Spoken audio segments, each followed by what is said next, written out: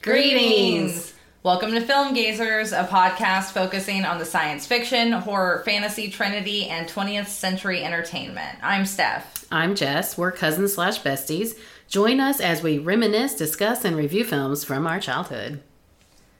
So, we are continuing with comfy, cozy season, heartwarming, wholesome movies. So far, we have done Practical Magic, and then we also did Beautician and the Beast. Mm-hmm. Already, I feel like there's a pattern of kind of like whimsical fairy tales. Yeah, and that takes place outside the U.S.? Yeah. Yes, mostly. I mean, Practical Magic was in the U.S., but it had a very beautiful location. Yeah. In Washington. Yeah, that fancy island we had talked about. Right. So it was still kind of outside because it was an island. Right. Yeah. It still felt exotic and new. Right. An exotic locale. So there's definitely been a trend. So that's been fun. So that's what we've been doing so far.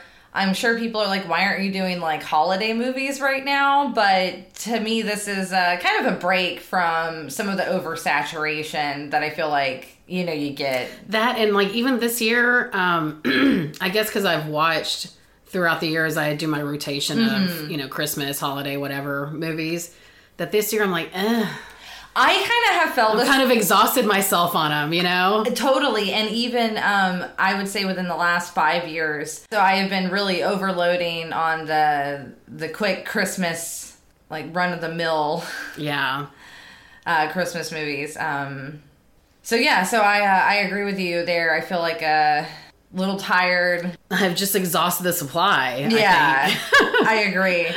Like, I still watched Jim Carrey's The Grinch, because that is my favorite. I did plan still watching that one, too, this year. And I did watch Scrooged. It's been maybe a year since I had watched that. Yeah, I've watched that one a couple of years ago. I put it in the rotation, because I enjoy that one a lot. That's one of my favorite Christmas Carol movies.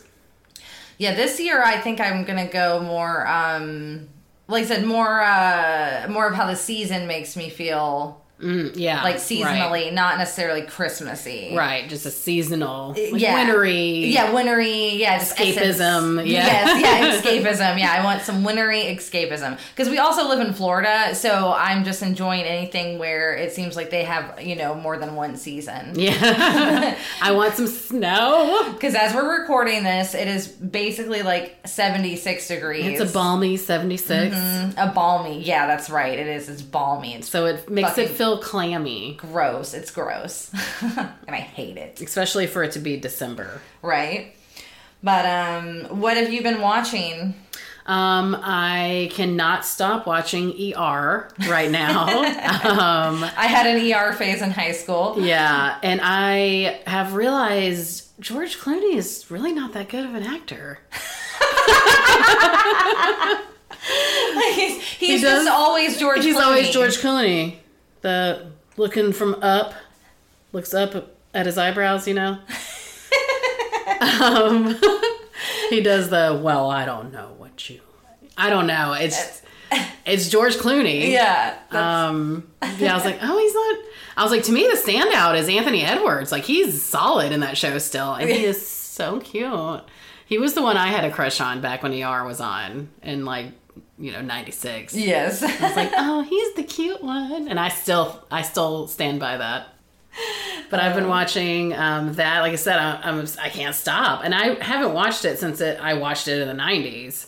Oh, so yeah. It's basically all new to me. I don't think I have either. That might be one. Yeah, maybe that should be one I pick up for a good old rewatch. And it's good. I didn't realize how long it was on for. 15 seasons. Forever, yeah. 2009. Like 94 to 2009. That's insane to me. Dang, yeah. Because I stopped hearing about it, I think, after, 98, I thought. Really? No. I didn't think it was on that long. Like I said, when I watched it, I was in high school, so that was, 2003 to 2006. 6. I just time assumed I watched. you were watching like reruns, I guess. Not, No, like, I was watching the NBC primetime Thursday night or whatever it was. Yeah. Anyway, so I've been watching that and White Lotus. The show you were mad about. The show I was mad about because, I mean, it still comes out every week and me and my mom were like, oh, why not? It's new. It's a new show. We're both like, kind of gives you... It does have some very graphic sexual content on there. Which is great to watch with your mother. It's very wholesome show to watch with your mother on Sunday nights. The White Lotus is our church. Yeah, the last episode we watched, we were both like, a little shell-shocked, like, whoa. Some things you just can't unsee. Oh, God. Yeah, so we're still kind of like, I don't know how I feel about this show yet. So we had our movie night, and it was my turn. So I picked out Bodies, Bodies, Bodies. I haven't heard of that. It came out this year. It had Pete Davidson in it. Good old butthole eyes. Cracks me up every time. Every time. I'll never forget that set of tweets or whatever it was with him calling him butthole eyes. Butthole eyes. It's funnier when you say butthole. Butthole eyes. But it had him, a very young cast. It was very Gen Z. Okay. And I fear that I may sound too old, like even discussing this movie, or like out of touch. Like I get the concept. It was really actually cute and funny. Like it's kind of a comedy horror, but I expected a little more comedy, or the comedy to be a little more over the top. It's almost like they were doing a satire on the Gen Z generation, kind of how they talk and, you know, the woke, you know, aspect and everything like that, mixed into, like, all the men in it are extremely older, you know, and they look obviously older than, like, the teenage girls, but they're all supposed to be these, like, young 20-something. It's like, I see. you know, so it had, like, a very, like, I guess maybe tongue-in-cheek kind of sense of humor, and I did like it. It's just, it was only a 90-something minute movie, and that's why I even picked it out, because it was later last night. Andrew had to work late. Yeah, so I didn't want to be spending like 3 hours on some movie. Right. I was like, on some movie. On some movie that I'm sure would be good, but I wasn't going to appreciate, you know, because there's a few that are out that I really do want to see, but they're like 2 hour plus, and I'm like, I just didn't have it in me last night. Like, so I was like, be like a Saturday. Yeah, exactly. So I'm like, oh, I want a fun Friday night like horror movie. That's supposed to be a comedy. Great. And it just, though, it felt like it was 2 hours long. Oh. Because of just how much dialogue they kind of shift into. But again, I felt like they should have been either a little more over the top or something to kind of really hit the comedy note. More for me, anyway.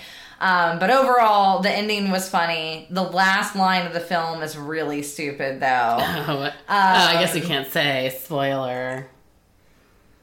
Yeah, right. It's like, oh, I have reception now. Or something like, you know, about their phones. So, but I don't know.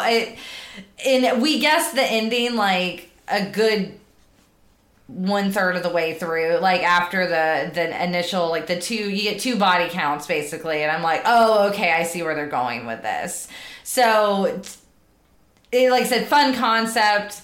But, overall, I don't know if I could still recommend it. Mm-hmm. Like, you have to be, like, someone our age and older, I don't know if I could recommend it to them. Like, a younger person, I would say they definitely need to watch it once, like, kind of thing. But I, like, older people, yeah. Like, I don't know if I could recommend it, because some of it even, but... You know why? Because at our age, time is precious. We don't want to waste it on no bullshit. And I don't want to get done with the movie and be like, what the fuck? And that's pretty much this one. You're like, oh, okay, I get it. Like, oh, golf clap. Yeah, oh, we get what you were trying to do. Congratulations. Like, pat someone on the head like you're being like condescending. Right. Like, you don't want to feel that way, but you kind of do with So Andrew's response, because he said he was waiting, he was like, oh, I wanted to wait till the end for you to ask me what I thought about it, because it's usually what we'll do, you know, after we watch a movie. Oh, what'd you think, you know? And discuss. And Andrews said that he already decided he was going to tell me, and this was going to be just his response was, it's no dances with wolves. You're like, well, no shit. Because he's like, I really wanted to sound like complete boomer. And he was like, and this movie was just so blatantly and glaringly for the younger generation, you know, that we just felt pretty removed. Like, we're not the audience for this. Like, but again, it was funny. It was like a commentary a little bit. It really wasn't a horror movie, though. I feel like it's good to watch those kind of movies, though, just so you know what's going on. Right. So you're not out of touch. So you can be like, oh, okay, this is how. Exactly. And it was very, like I said, I love the concept. And then other than that, we've also been watching Chainsaw Man, which is an anime. Where he's a guy who makes a deal with the chainsaw demon, and then he can turn into a chainsaw man. So with that, that's what we've been up to. Be bopping around. So in this episode, we watched 2000's Chocolat. Chocolat. It was released December 22nd, 2000. A good Christmas winter movie, actually. Yeah. Its running time was 121 minutes. I do apologize. I forgot this was a 2-hour-long movie. I know. I was like, ugh. When I had suggested it. Because I watched it last night, and I almost forgot to watch it because I thought I was just coming over here to record I don't know what. So it was like 7:30, and I was like, oh, fuck. What time? I gotta watch Chocolat. And then when I was like, shit, it's 2 hours. Oh, no, you're going to be up till 9:30. That only gives me like 2 hours after to watch ER. Directed by Lasse Hallström. Lasse. I hope that's how you say it. Hallström. Or Lasse, maybe. Screenplay by Robert Nelson Jacobs. It was based on the book Chocolat by Joanne Harris. Another one where I'm like, I want to read the book. Mm-hmm. It was produced by David Brown and Leslie Holleran. Holler! It was starring Juliette Binoche. Looks like brioche. Brioche, yeah. Judi Dench, the Dame. I know. Herself. I didn't realize she was in this. In the flesh. Oh, yeah, I love her. I mean, I forgot she was in this, I guess. Alfred Molina. Doc Ock yeah, himself. Okay. Lena Olin, Johnny Depp, Carrie Ann Moss, Peter Stormare, John Wood, and Leslie Caron. Cinematography by Roger Pratt. It was edited by Andrew Monsheen. Music by Rachel Portman. And this actually did pretty well. The budget was $25 million, and the box office was $152.7 million. No, I remember when it came out. Like, everybody loved it. I did not. Yes, in 2000, I was 13. Mm-hmm. So for me, this was one that I enjoyed even then. When we actually get into it, I'll get into that a little more. But one of the fun facts was, despite this box office and everything, it did well in America. It did not do so well in France. Really? Yes. It is the only Best Picture Oscar nominee that year that did not win any Academy Awards. So it did have nominations, but it didn't win shit. But they said nah. Mm-hmm. So really, it was more of just an audience favorite kind of thing. But critically, it was just whatever. No one seemed to whatever. Yeah, care too much. The director, Lasse Hallström, is married to Lena Olin, and she played Josephine. Mm-hmm. Juliette Binoche did go to a chocolate shop in Paris to learn how to make some chocolates. Some that she made were even used in the festival scene. That's pretty awesome. Yeah, so she did her research. Yeah. The Village. Oh, good luck. Yeah. I took French in 6th grade in the year 2000, actually. So this might... In the year 2000. But it was only like one of those like 6-week things. You know, it was like a rotation, right. The elective rotation. So you learned oui, bonjour. Mm-hmm. Je m'appelle. And that was about it that I can remember now. But it was called... I don't know if I should try. I think you should try. Or if I should just really southern it up. Okay, this is me trying. Flagini sur Azarain. Oh, okay. Or Flagini sur Azarain. With its 370 inhabitants, became part of the movie. 250 people from the area were recruited as extras. And I'm like, really? Because there didn't seem like there were that many people in this movie. It seemed like there was like 12. Yeah, so the population, they were informed daily. Like, so that was a real village? It was a real village. It didn't even look real. It looked like it was zooming into like a model. A model. And that's where this another fun fact comes in. When it is zooming out in the village at the end credits, you can see a person like walking. Like, that was real because the director did want people to be like, no, this is a real place. It wasn't a miniature. Why did it look so fake then? Because it's just that kind of... You don't imagine places like that to be real. I mean, it was beautiful. Beautiful. Yeah, like the countryside outside. But my only thing was, when you're in a village like that, I'd be like, oh no, I need to be outside of town sometimes. Like, you'd have to walk really far to get to like... nature. Yeah. Like, there's still... It's almost like an urban area in the village. Yeah, like very stone-walled everywhere. Right. I thought the same exact thing. I was like, ooh, I'd be a little closed in there. It feels claustrophobic, yeah. And I'd have to be on the edge or the outskirts. I feel like, though, that suited the tone of this movie for this town at that time. Yeah, because they were a little stone-walled. Yes. So Johnny Depp does play guitar in 3 scenes. And that's right. He really plays guitar. And he really does play guitar, so he actually did 2 songs on the soundtrack, the first and last track. Oh, dreamy. Another thing with Johnny in this, according to the DVD commentary, he doesn't even like good chocolate. He likes the cheap old Easter Bunny type. Or as Stephanie said when she was typing this, of course you do, you son of a bitch. As we mentioned, critically it didn't get much recognition, but it was pretty popular with audiences. So some of the reviews at the time, there were, again, even stark differences between reviewers even then. Dennis Lim from The Village Voice criticized the film for its condescending, self-congratulatory attack on provincial sanctimony. He called Chocolat an airy pseudo-folkloric gibberish at best. I was like, oh, shots fired. Oh. So, but I mean, yeah, that's kind of what it is, but it had whimsy. Yeah. I mean, I enjoyed it more this time around than I ever did.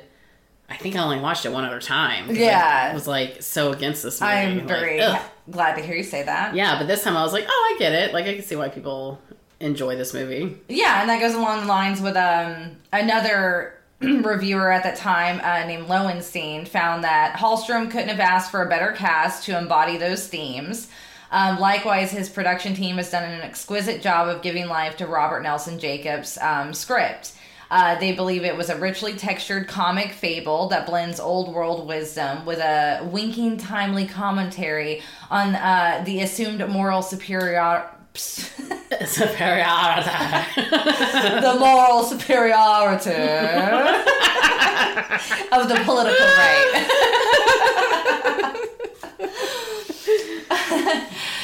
Mick LaSalle of the Los Angeles Times remarked that the film was delectable as its title, but for all its sensuality, it is ultimately concerned with the spirit.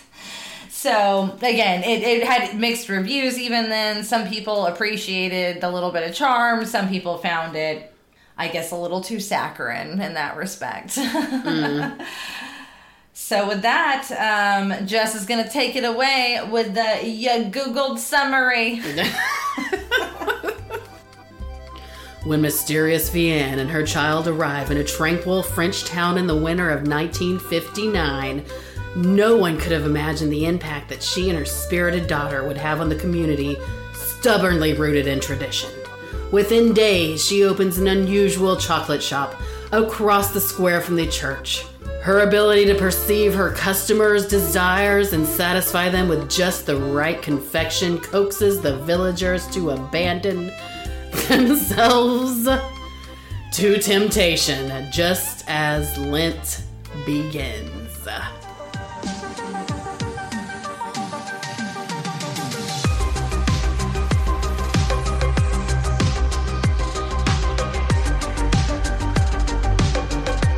As you've mentioned, some of your earliest memories of this film, you did not like it. No, it took me a while to watch it even. I don't think I watched it until I was in my 20s.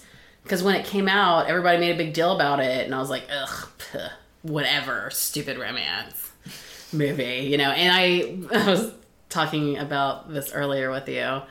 I don't like movies that make me pronounce things in an accent. Or like, it's a French word, so I have to pronounce it a certain way. You know, instead of saying chocolate, I have to say chocolat.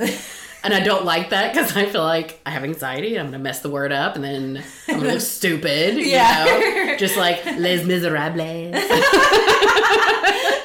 why you just call it Les Mis. That's what I called it. Yeah, I would never just... Then you avoid that completely. Or I would say Les Miserables or whatever, you know. Either way, I'm going to fuck it up. So I don't like that. I don't like that aspect of it at all. And then when I finally did watch it, I didn't like it because I was like, oh, it's fucking boring. And I was like, they have Johnny Depp on the cover. He's like, you know... He's barely in it. He's barely in it. Yeah. I was like, that's bullshit too, because you know how much I love Johnny Depp. You were obsessed. I was when obsessed you were with Johnny Depp. Yeah. So for this was just a giant disappointment. It was a total like letdown that he wasn't more involved. Exactly. I was like, he didn't even come into like an hour and a half into the movie, and then I noticed on the credits, and it says "and Johnny Depp," and I was like, that's how they get you. That's how they get you. An appearance by is what it should have said. Yeah. There you go. That's funny. So that was my rememberies. I saw this movie probably right around when it came out. I want to say maybe more around 2001, because I believe that would have been when it came on VHS? Yes. Because I had this on VHS. And my mom had, of course, you know, it was a movie that adult women would like, you know. Again, I must have been like 13 or 14 when I saw it.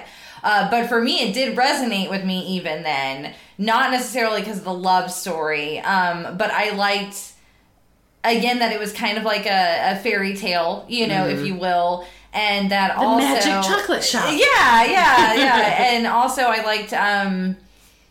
I was leaving the Catholic Church at that time. So for me, this movie resonated with me of like recognizing...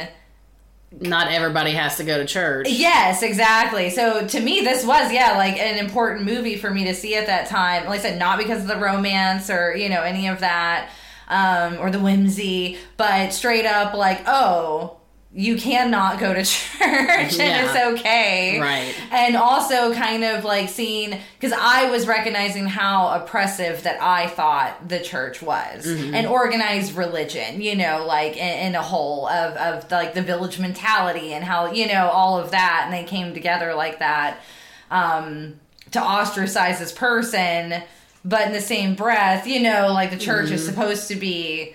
inclusive. Yeah, like, so for me, that's what this movie, like, represented really at that time. Resonated with that. Yeah, really resonated with me, which seems, like, very serious. Well, at 13, especially. But, yeah, at, like, 13, 14. That's an impressionable time for... And you're finally, like, coming to terms with your own, like, religious and spiritual, like, path. Yeah. That's a big deal at that age. Yeah, so sure. It was a big deal. And, Yeah, so for me, this movie actually helped me on my way to knowing that it was okay. I didn't have to go to church.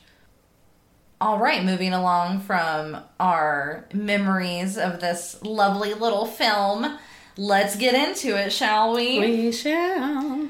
The intro music sounds just like Beauty and the Beast. Which is okay with me. Yes, but like specifically like the bee scenes, like the very like doo-doo-doo, Yeah. So immediately I'm like, oh yeah, I love the soundtrack of this movie. And it opens up with the village that we've already talked about, how quaint and cute it is, and the French countryside. Oh, and that French countryside though. I mean, instantly you get cozy vibes, right? Yeah, for sure. Mm-hmm. I told you this. I was like, every time I see anything like rolling green hills like that, I just want to run and sing. The hills are alive. Yes. And in my life, I will. We are introduced that, yes, this is going to be a very traditional Catholic town. Cobblestone streets. Yes, and it's in 1959, mm-hmm. So it's sometime after the war. 15 years, they said. Yes. This is when we get the narration a little bit, which, just to spoil it, might as well. We realize that the narrator later is the little daughter. Girl, the daughter. But they always say a sly wind blew in from the north. Yeah, which I enjoy that kind of, that makes it more of like the fairy tale. Exactly, yeah. And it's like fun, yeah. I believe as someone also put, when I was reading through like old reviews, people called it like an art house movie for people who don't like art house movies. Yeah. And I thought that was a good description. Like, yeah. Yeah. Still a mainstream art house movie. Yes, exactly. And it's not too much, but it has those fantastical... That's totally my vibe. Exactly. Like, I like a little bit of the fantastical elements and, yeah, that art housey kind of feel without it being too pretentious. Yeah.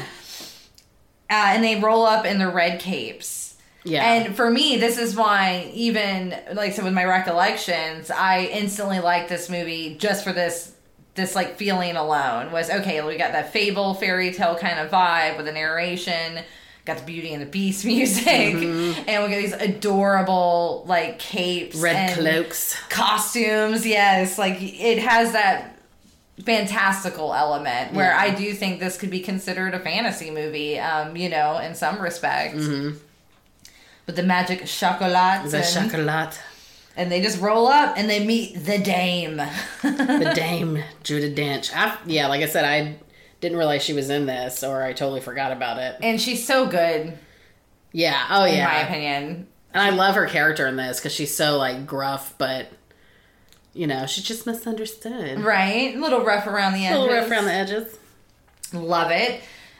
So immediately it kind of gets into it that they rent the, it was a patisserie. Yeah. And, which is like a bakery. Yes. But she, of course, will be turning it into a... Chocolatier. Yeah, there we go. Chocolatier? Chocolatier? Chocolatier? Chocolatier? Yeah. I think that's what she is, but is that what the place is called? I think so. I guess it was a pasterie. Yeah, and then she said she was going to turn it... Either way, it's a chocolate shop. Chocolate shop. And immediately they just start getting to town on turning it into their business. Yeah. So here's the thing. And then you realize her little girl has a imaginary kangaroo friend. Yes, named Pantouf. Pantouf? They start putting everything out. She's even painting the walls, doing all of that. And then I'm like, so they do this every time? And we know that they've gone from place to place to place. Yeah. They've already, like, established this. So, yeah, every time you would go out, do all this, make all this chocolate, get your stock up. And... overall, and they also, I like how they hang up witch bells and stuff. Like, they have all these little things that they do. Like the Mayan stuff. And what I thought was funny, though, is I was like, well, that's pretty forward for 1959 when he's like, oh, your husband. And she's like, oh, no, I was never married. Mm-hmm. I don't know, wouldn't you? I would be like, oh, yeah, he did. But I'm kind of a liar anyway. Well, I think... my first default is be like, oh, yeah, I was married, sure. Yeah, I almost wonder, though, I feel like that's kind of her whole thing, though, is her personality. She doesn't care, you know? Yeah. Like, I don't know. I just feel like that's dangerous right, for 1959. during that time. I agree with you. You would think so. Two single women, you know? And, yeah, the mayor shows up, and he's a total fucking dick. Yeah. Basically. Judgy McJudgerson. Judgy McJudgerson comes in, invites them to church. She lets them know she doesn't attend. So then he's immediately just like... Fuck this bitch. Yeah, he's like, I will cast you out, demon. So we get the repressed mayor, and then we get the thirsty secretary. Who is Trinity. From the page. It took me a minute. When she was playing piano, I was like, gosh, she looks familiar. Yeah. She looks really good in this. And that's when, I forget her name, who's married to the director, Lena Olin, when they had shown her What later. else is she in? She looks so familiar. I can't remember off the top of my head, but I always call her the, like, Gina Davis knockoff, because that's what she kind of looks like Gina Davis. That's kind of like the bone structure a little bit. Yes, yeah, like the way her cheekbones are and stuff. So we see a little bit of her...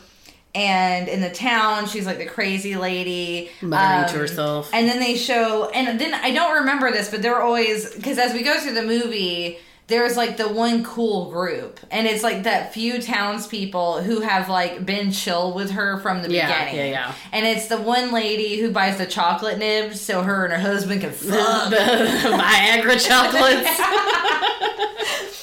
And I love them though. They're little like, you know, side plot line things. So cute. Yeah, I like them too. That was cute. But I like and that. And like at the end of the movie, and he's like stuffing his pockets full of them because he's like giggity giggity. Yes, he really is. But in that first initial scenes in the beginning when they introduce her, and she's like scrubbing like their bathroom and stuff, and he's like, oh yeah, yeah, and they're like walking around like they're whatever, their home, I guess. But does that place not look fucking filthy? And I'm like, what the fuck she's scrubbing? Yeah. Like, the whole place is like a fucking dirt pit. Like, what you been doing all day, lady? Yeah. You just now scrubbing the bathtub? I know, she's like, she looks filthy, like she's been cleaning all day, but I'm like, what have you been cleaning? Because that place looks gross.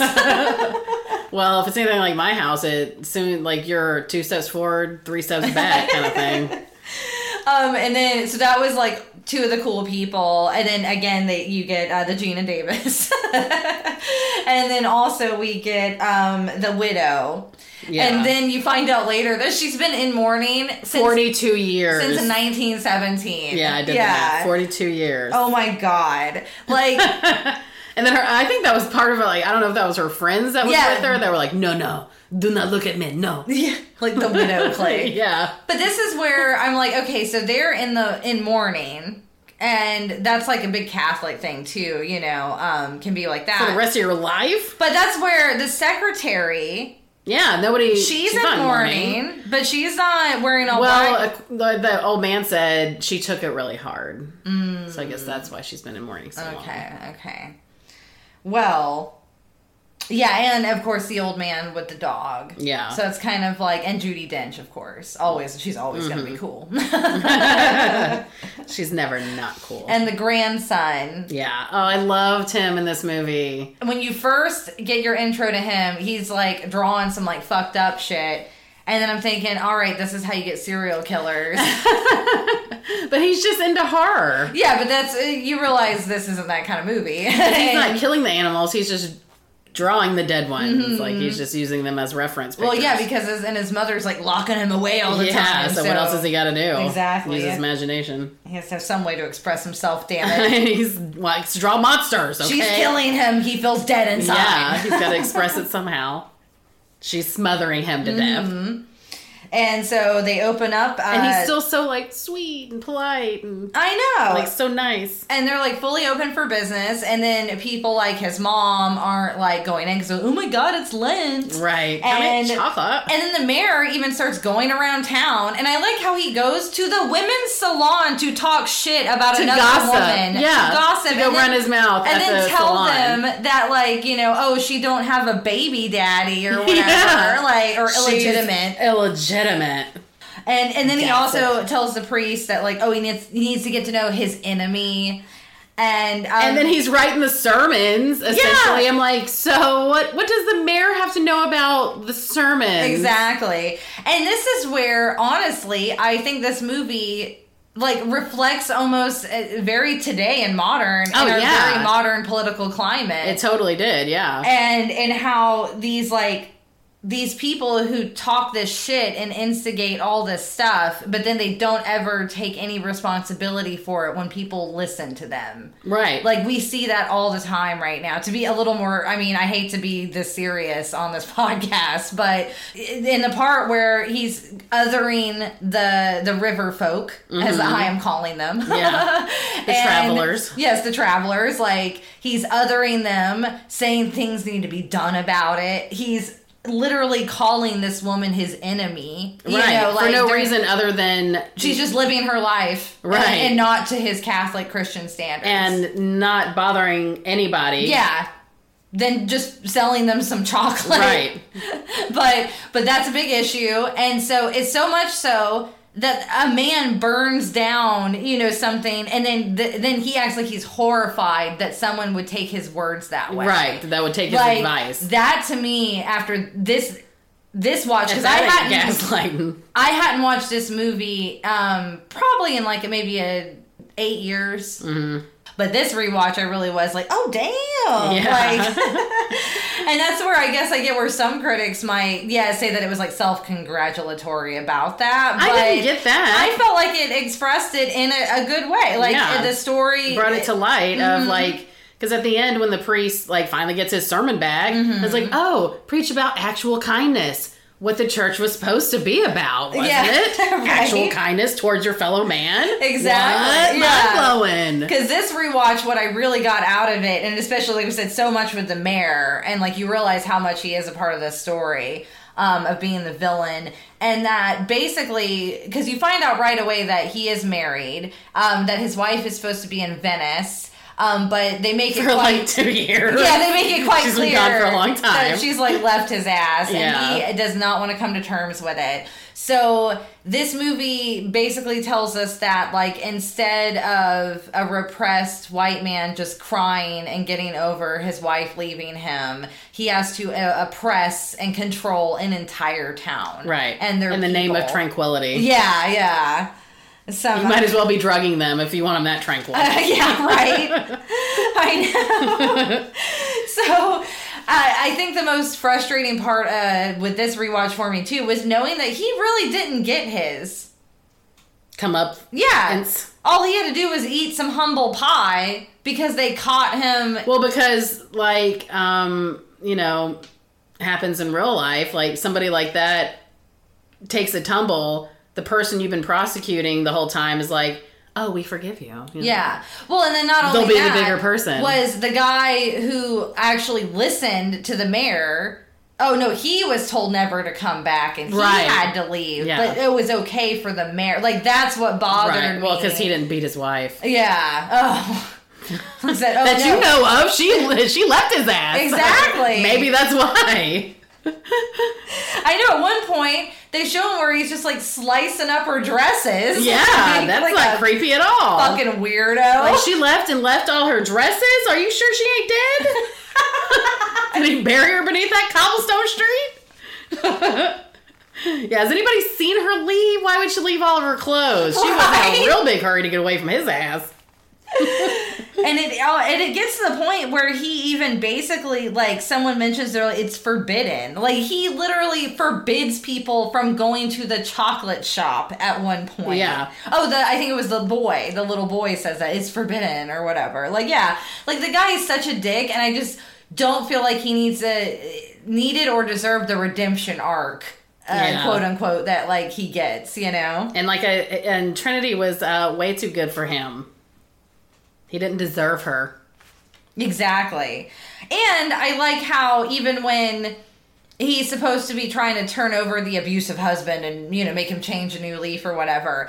And then even he's talking about, she was a no good woman because her father had collaborated with the Nazis, Oh, that's and what it was. Yeah. I say something about the Nazis, but I yeah. And this is supposed to be like 15 years after the war, and all of these people were old enough to have survived and lived during, this horrible thing that happened. So that's why it's even more crazy that the townspeople would be okay with, like, basically letting another Nazi just tell them what to do. Because that's how it's like the analogy of boiling a frog, Like, you don't know. Oh, yeah. I guess so. It just gets a little bit warmer as you're in there, so you don't know you're being boiled. And it just escalates and escalates. Mm-hmm. And I guess essentially that is what he's doing to the townspeople the whole time. Yeah. And it's been sounding like that for generations. Because his family's been the people being the mayor, and it sounds like everybody in this town has some kind of, like, really bad trauma. Yeah. I was like, this is like very repressed trauma going on here. Like, everybody needs a therapist. This is a generational cycle of It's a generational trauma. That's exactly what it is. I was like, they need a good cleansing in this town. Yeah. And I love when she confronts him, though, finally, when she's like hearing all this stuff eventually, and then knowing that, like, he's saying, because rumor mill monger and ass. What is it, Josephine? Yeah, she comes and she basically finally, like, tells her, like, hey, he's going around, like, talking shit about you constantly, because they finally have their close scene. And that was another thing that really resonated with me, was that this is a very, like, female-centric movie, like female relationships, and being there for each other, of how she helps, like, Josephine get out of her abusive marriage. Teaches her how to make chocolate. Yeah, helps her with a skill and gives her confidence, and autonomy back. So I just really like that. I really like that, and I loved that Josephine ended up by herself. I love that she didn't end up with a man, and then she had the cafe. I thought that was awesome. Yes, for sure. So she knows how to run her own business now. She's like her own woman. Yes, yeah. She's happy with herself, and she's created the life she wants, and she's not cowering in fear and having these, like, symptoms of mental illness. Yeah. She had a little PTSD, and everybody just thought she was crazy. Yeah. So the backstory they do throw in there finally, because the daughter is always, Anouk is her name in the movie, always asking for the story of Grandma and Grandpa. Yeah. What is her name, Vienne? Or is it Vivienne? It's Vienne. Vienne, right? Vienne. So Vienne, I like how she's always like, no, like... This is the one thing I never got clear, because we do find out that she carries her mother's ashes with her everywhere, and she seems to have this relationship with the mom that you don't really get the full story. Sounds like, once again, generational trauma. Yes. She's like, Mama, it's okay, Mama. Okay, Mama, we'll leave, Mama. Like, and then her daughter starts doing the same thing. Mm-hmm, I was like, ooh, this is uncomfortable. Yeah, and I know, that was a little uncomfortable for me to watch. It was. And she's like, put your jacket on yourself then. Yeah. I was like, ooh. Like, we have to leave. Like, always leaving. Like, it was finally that culmination. And then when she was even before talking to her mother's ashes, like, just in her little urn thing. Right. And that was where I wish they would have shown a little, like, we get the backstory of Grandma and Grandpa. So you find out that he was, like, a British pharmacist guy, and he was on an expedition to South America to study the medicinal effects of cacao. Cacao. All I can think of is, like, Lightning McQueen. Cacao.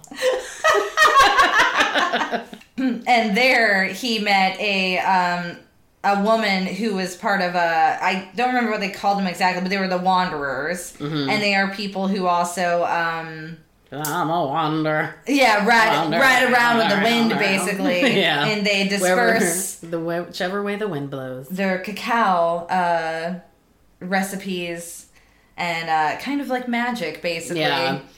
Almost like a healer. Medicinal, healing. Medicine woman, kind of. Yes, Madison woman. Madison. Madison woman. Madison.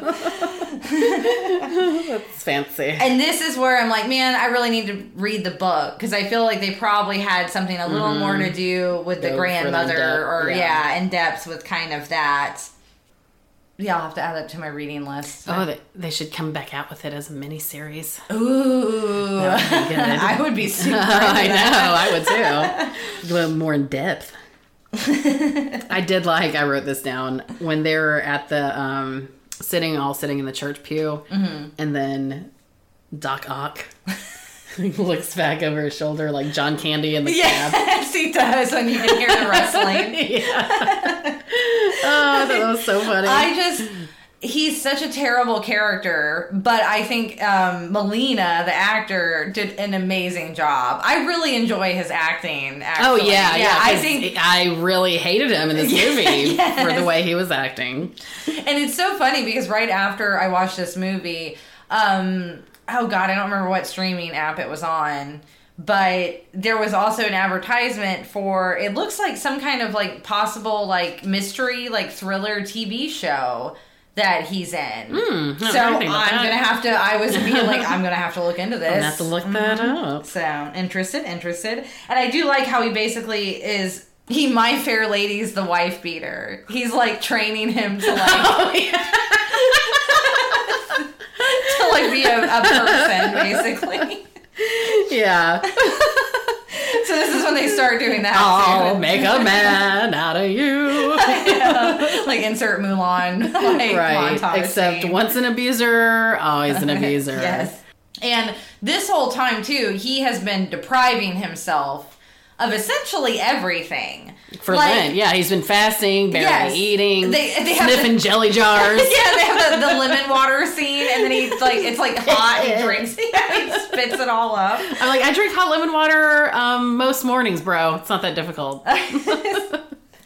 He's just like losing it. And this is the thing, like I said, I was part of the Catholic Church at one point in my life, and I went to a Roman Catholic church. Like, it wasn't, any whatever newfangled. Like, I mean, I don't know what you want. They were not loosey-goosey, Yeah, it was pretty by the book. Yeah, it was pretty by the book.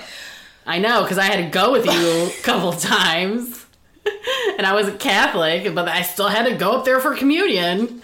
With my arms crossed, like, no. You were othered. I'm othered. Don't look at me. I'm like, why can't I just stay in my seat? No. You still have to go parade up front that you're not Catholic. Well, he had to bless you, Jessica. But I don't remember Lent being that intense, even for us. I mean, granted, I was a child doing it, though. Like, it was... For me, like younger ages, so maybe... As an adult, you're required to give up something for 40 days. Well, even as a kid we were too, though, but it wasn't everything. Like, that was the thing. It was like chocolate or whatever. You were supposed to give up, like, your one biggest temptation. And isn't that why they my eat understanding. Fish on Fridays? Is that for Lent, or is that that's like else? an all the time thing. Oh, okay. Yeah, we just didn't eat red meat on Fridays at all. So we finally get, as you said, pretty far, like well over an hour into the movie, and they introduce what they call river rats. Mm-hmm. So these people are known to be travelers. Okay, they just park in your town, hang out for a little while, and leave, and buy goods at your town. Yeah, bring money into the local economy. Things, and they're selling wares and buying stuff from your town. So how is that a bad thing? So they make a whole damn city council meeting about the people who are not going to stay in your community anyway. Right. Like, why bother? Like, they made it worse for no reason. Because they were moving out soon anyway. They're nomadic. They're not going to set up camp there forever. No, they're not going to be there forever at all. So you're just wasting your time. If you don't want to give them business, then don't give them business. And you're kind of isolated here in this town. You think you would want something like goods from other places. Yeah. Well, because then it breaks up their tranquility. Oh, true. We can't have exotic wares. Everything has to be bland and vanilla. So either way, the river folk are chilling, just minding their business. They just want to come into town, get a little soda water every now and then. Get laid. Yeah. So they have this whole boycott immortality that they do and hang up things in their business windows. And of course, our good old chocolate lady, she ain't going to do that. Of course not. Yeah, she's going to welcome them in with open arms. So now, not only is she running around with chocolate on Lent and having illegitimate children running the streets. She has imaginary friends. Yes, that dares to have an imagination. Now she also has a riverman fixing her door. And I loved when he said, I'll come around sometime, get that squeak out of your door. Mm-hmm. Oh, yeah, you will. Oh, yeah. Get the squeak out of my door anytime. So things have been going fairly well for them, but this is when it starts catching up. And Abuser Man ends up showing up. Isn't he from The Big Lebowski? Yes. Yeah, it just hit me. I was like, oh my God, he's the nihilist. He's always starting some shit, isn't he? That's exactly what Andrew said. He was like, he's always a bad guy. Because he's a fucking nihilist. And that's when they beat his ass and throw him in the town square, luckily, because he was like straight up choking her at one point. Yeah. This scene to me was actually very intense rewatching it. Yeah. Especially if you've grown up around any kind of violence or have been in a violent situation. It was almost triggering. Yeah, So I know. It was people, way more intense than I was expecting it to be. Yes, it was more intense than I remembered, and also made me, like have extreme, like, whoo, like, you know that feeling, and to be around stuff like that or witnessing something like that. It was a little much. So, just to our listeners, if you haven't seen this movie, and you're listening to this before you've seen it, I'm gonna give you a heads up about that, because it was kind of an intense scene, for sure to watch, and could be very upsetting to some people. Could totally be triggering to somebody. Yeah.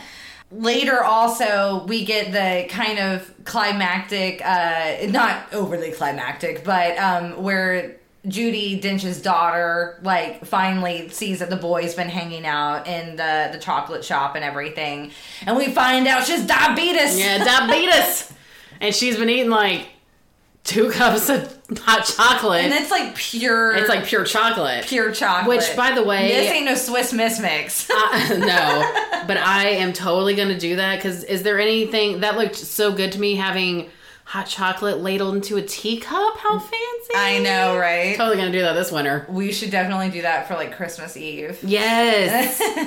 Because I've got some recipes and you have it in the crock pot. Yes. So it's like, Sounds delicious. I know. We'll just skip the alcohol this year and just do hot chocolate. The daughter is very upset with the dame for being diabetic. Takes the boy out. The mayor has gone, like I said, on his full like boycotting immorality, and he's just being really blatant now to everyone about like, fuck this chocolate bitch. Exactly. I fucking hate her. You're a sinner if you like her or whatever. Don't buy nothing from her. Yeah, and he like full on now gets the entire town to turn. And then this is where she realized something's up when even homeboy with a dog doesn't show up, right. And then she knows, like, because he was one of the cool, he was one of the cool guys. So now, though, she gets, like, genuinely upset about it. But I'm like, you've been, like, this whole time, like you said, day one, you're like, nope, illegitimate kid. Like, nope, right. This is who I am.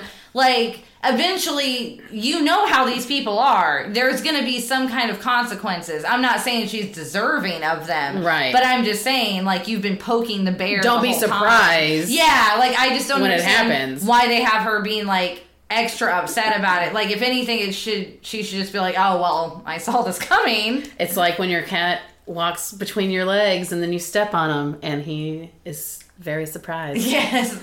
Like, and same thing again with the Comte or Mayor, whatever. Oh, yeah. I liked how they were like Count Dooku? That's like Count, I was going to say the Count. They were like Count of Monte Cristo. And I was like, but on my subtitles, it's D-O-M-T-E is how they're spelling it. Well, I think that's the French. Oh, C-O-M. I think that's the French word for count. Like, I think that's what it is. I don't speak French. Like, Count. Yeah. I think that's the French way. For us, it would be the Count of Monte Cristo. For them, it'd probably be that word. Yeah, that word. So much like the last movie we watched in Beautician and the Beast, how do you solve your problems? You throw a party. Exactly. But I love this aesthetic. I've always wanted to have a nice, like, outdoor dinner party. Dining. Yeah, yes. With too. the lights and this movie, like I said, when I first saw this movie, I was, like, early teen, is what, like, really, like, that outdoor... Okay, what did I call it? The sensual, indulgent chocolate dinner party. Like... And just the way it looks, the backyard, the setup, the flowers, like everything. Because it's like shabby chic. Yes. Is that not the most cozy scene? Yes. I know. I love that. And then when they go to the river and for the party. And the boats have lights on them and there's like singing and dancing. Like, I want to party like that. It is the most magical. Like, I love this. Is some of my favorite parts. It is. It's magical. It's so like, beautiful. And the music throughout the movie, I did really like. I'm wondering if it's like. I really like a bossa nova, but I don't know if that's what you would call when they were playing like French bossa nova, maybe. But when they're on the boat, that almost sounded like New Orleans music to me. Like it sounded like Down on the Bayou music. Yes, and then this is when they they have the actual romance. Because like I said, this movie, they really advertise it as a romance movie, but it's so much more than that. And the romance doesn't even begin until almost the end. Yeah. And I enjoy a good movie like that, because I feel like Under the Tuscan Sun was very much like that, too. You know, they don't introduce you to the man she's going to be with until the very end. Yeah. But now they do the sensual dancing, and the party ends. And this is where you have the boat tent sex. The boat tent sex. I know, I was like, oh, boat tent. But there was like a downstairs to it. And it looked more scary than romantic. Like I was expecting to see blood splatter. It felt like a perfect, like killing tent. Killing tent is what I got more Dexter vibes. Yeah, exactly. Than sexy vibes inside this boat. Yeah, that's why I got the same feeling. Judi Dench dies. Mm-hmm. Very sad. I was like, poor Luke, her grandson. I know. Like, he hasn't been through enough, and then he has to find his grandmother dead after they finally got close. That child actor did an amazing job in this movie. He did. I found him so endearing. I did too. And so sweet, and he was so cute. And the abuser sets the boat camp, I guess. Yeah, boat camp is what I was going to try. I was like, what word am I looking for? Sets the boat camp on fire. She almost thinks her daughter is dead and her friend, because they had been sleeping on top of one of the boats. Luckily, everything was okay. Wouldn't that make them stay longer to repair it? Exactly. They're probably going to be on their way the next day, so now you just halted their progress. Yeah. Dumb and then asshole. later he comes, because he's like, oh, I can hear their screams and blah, blah, blah. Like, no shit, what did you think? You were either going to murder them, or like you said, or make them stay stuck in your town. Exactly. You're taking their houses. How are they supposed to move on now? Yeah.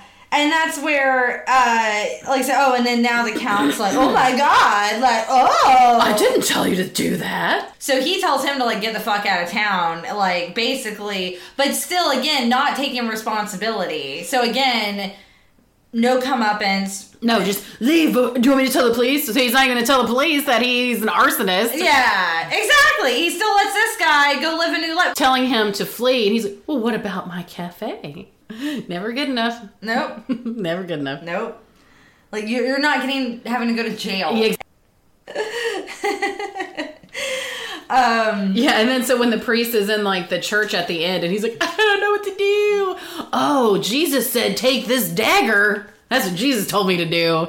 And, like, runs off, because I think he's going to, like, try to cut her ass or something. Right, yeah, and he's just, like, destroying the chocolate display. Well, he's, like, taking his violence out on the chocolate, like, cutting off the head and, like, stabbing it and shit. Well, he is basically having a full mental breakdown. Willy Wonkian. Yes. And he's... the shit out of that chocolate. He's, like, spiraling, and then he's, like, basically, just being the clergy now, and trying to boss around the priest, and he's just, like, fully off the rails. And I think what does it, though, why he goes full crazy, was I think he saw the secretary walking into the chocolate shop, because she was going to actually help, because it was after her mom died. Yeah. And, you know, she's coming around, like, knowing she that fixed up the bike for her son. Exactly. She knew her son did need these things. And, so, yeah, he sees her go in the chocolate shop, and I think that's when he loses his shit with the knife and stuff later, afterwards. But that scene, and the way he's, like, frantically, like, the frenzy of him, like, eating the chocolate after, and the way he licks his lips to close up. Yeah, I know. A little like flake of chocolate down his lips. Like, Andrew was like, oh, what the fuck is this? I was like, it's hilarious. It's chocolat. And then he just like goes ham. And then falls asleep like a little satiated baby. I know, a little man child that he is. Well, I wrote, fucking loon. I know. And then I was like, I want to point out that this is the second man to like do a B&E on this woman's business. I know. Like, fuck this town. Right. They're so pious, and yet like, oh, breaking into somebody's house, no big deal. And they were like, knowing that guy they knew that guy abused his wife. Right. Because the whole thing was when they show the mayor even acts like he didn't know it was happening or whatever. But I'm like, how could you not know? Like, she was just crazy. Oh, she's just crazy. Exactly. Basically, then, yeah, that's when the priest, like, sets them all straight. Because, of course, the priest... I guess what his comeuppance was him being caught by the priest and Vienna. Yeah, like, the two people that he was, like, Had kind to of look controlling good in front of the most. and, like, trying to control and...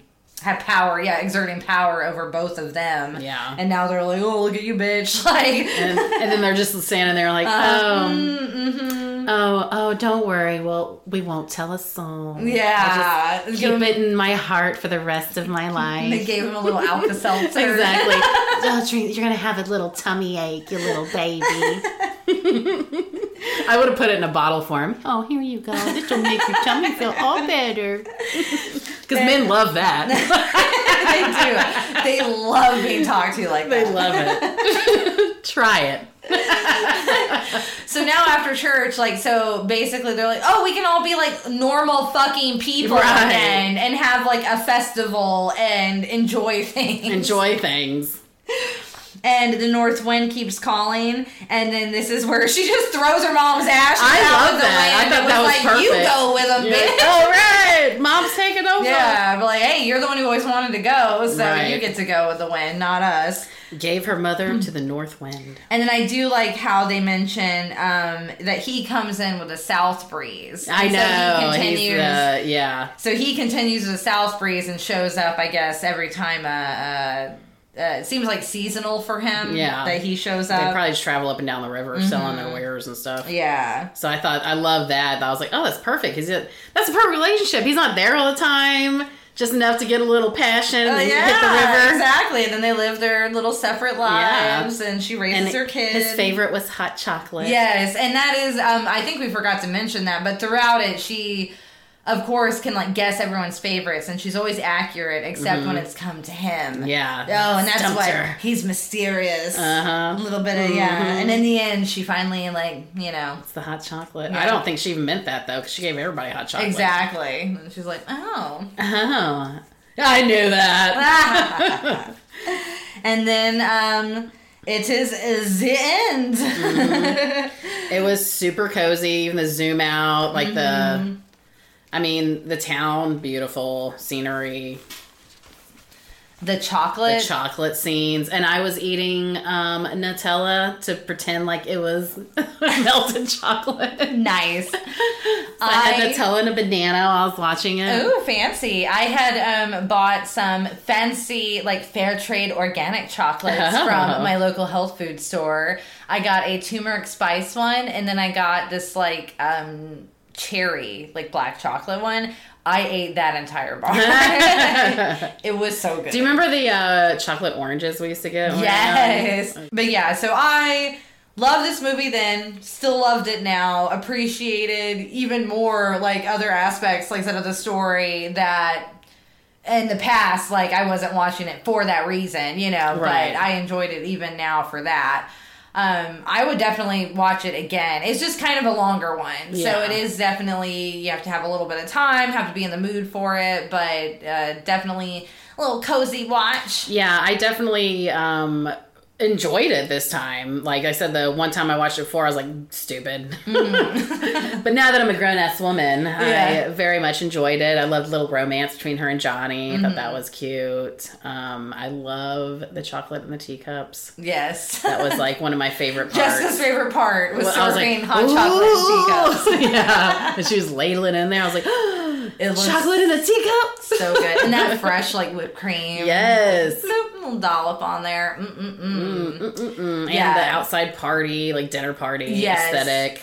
That part definitely was my favorite in terms of, it felt very comfy. Cozy. And I loved all the scenes of them making the chocolate. All the chocolate. This is what also kind of inspired me when I started getting into, like, I want to make truffles one day and do all that. Yeah. And I can say I can make a pretty mean truffle. But yeah, overall, I thought this was a good pick and went perfectly with the theme. I agree. I was kind of bummed at first that you picked it, and now it's going to be in the rotation, I think. I'm so glad you were pleasantly surprised. I was. All right, well, that was a Chocolat. Our next episode, we will be finishing up Comfy Cozy. The episode will be airing after Christmas. Okay. So the next episode that we're doing aligns perfectly with Bridget Jones's Diary, which, as we have established, is my second favorite movie. It's Stephanie's real favorite movie. Yeah, besides Texas Chainsaw. And I feel like it's a very, like, New Year movie. Mm-hmm. Especially the way that the timeline, even in the film, takes place. So I think that'll be a good one. We both really loved the movie. We both read the books. I think Bridget Jones is probably very much a big part of... It was a huge part of my life back then. Yeah, of our life, of what we like to read about, the kind of rom-coms that we enjoy. Heroines we like. Yes. And as always, you can find us at Film Gazers on Instagram, on Facebook, and on Twitter. And remember, on Twitter is where you can find our Discord link. Yes. So time to hit the dusted trail. Until next time. Later, taters.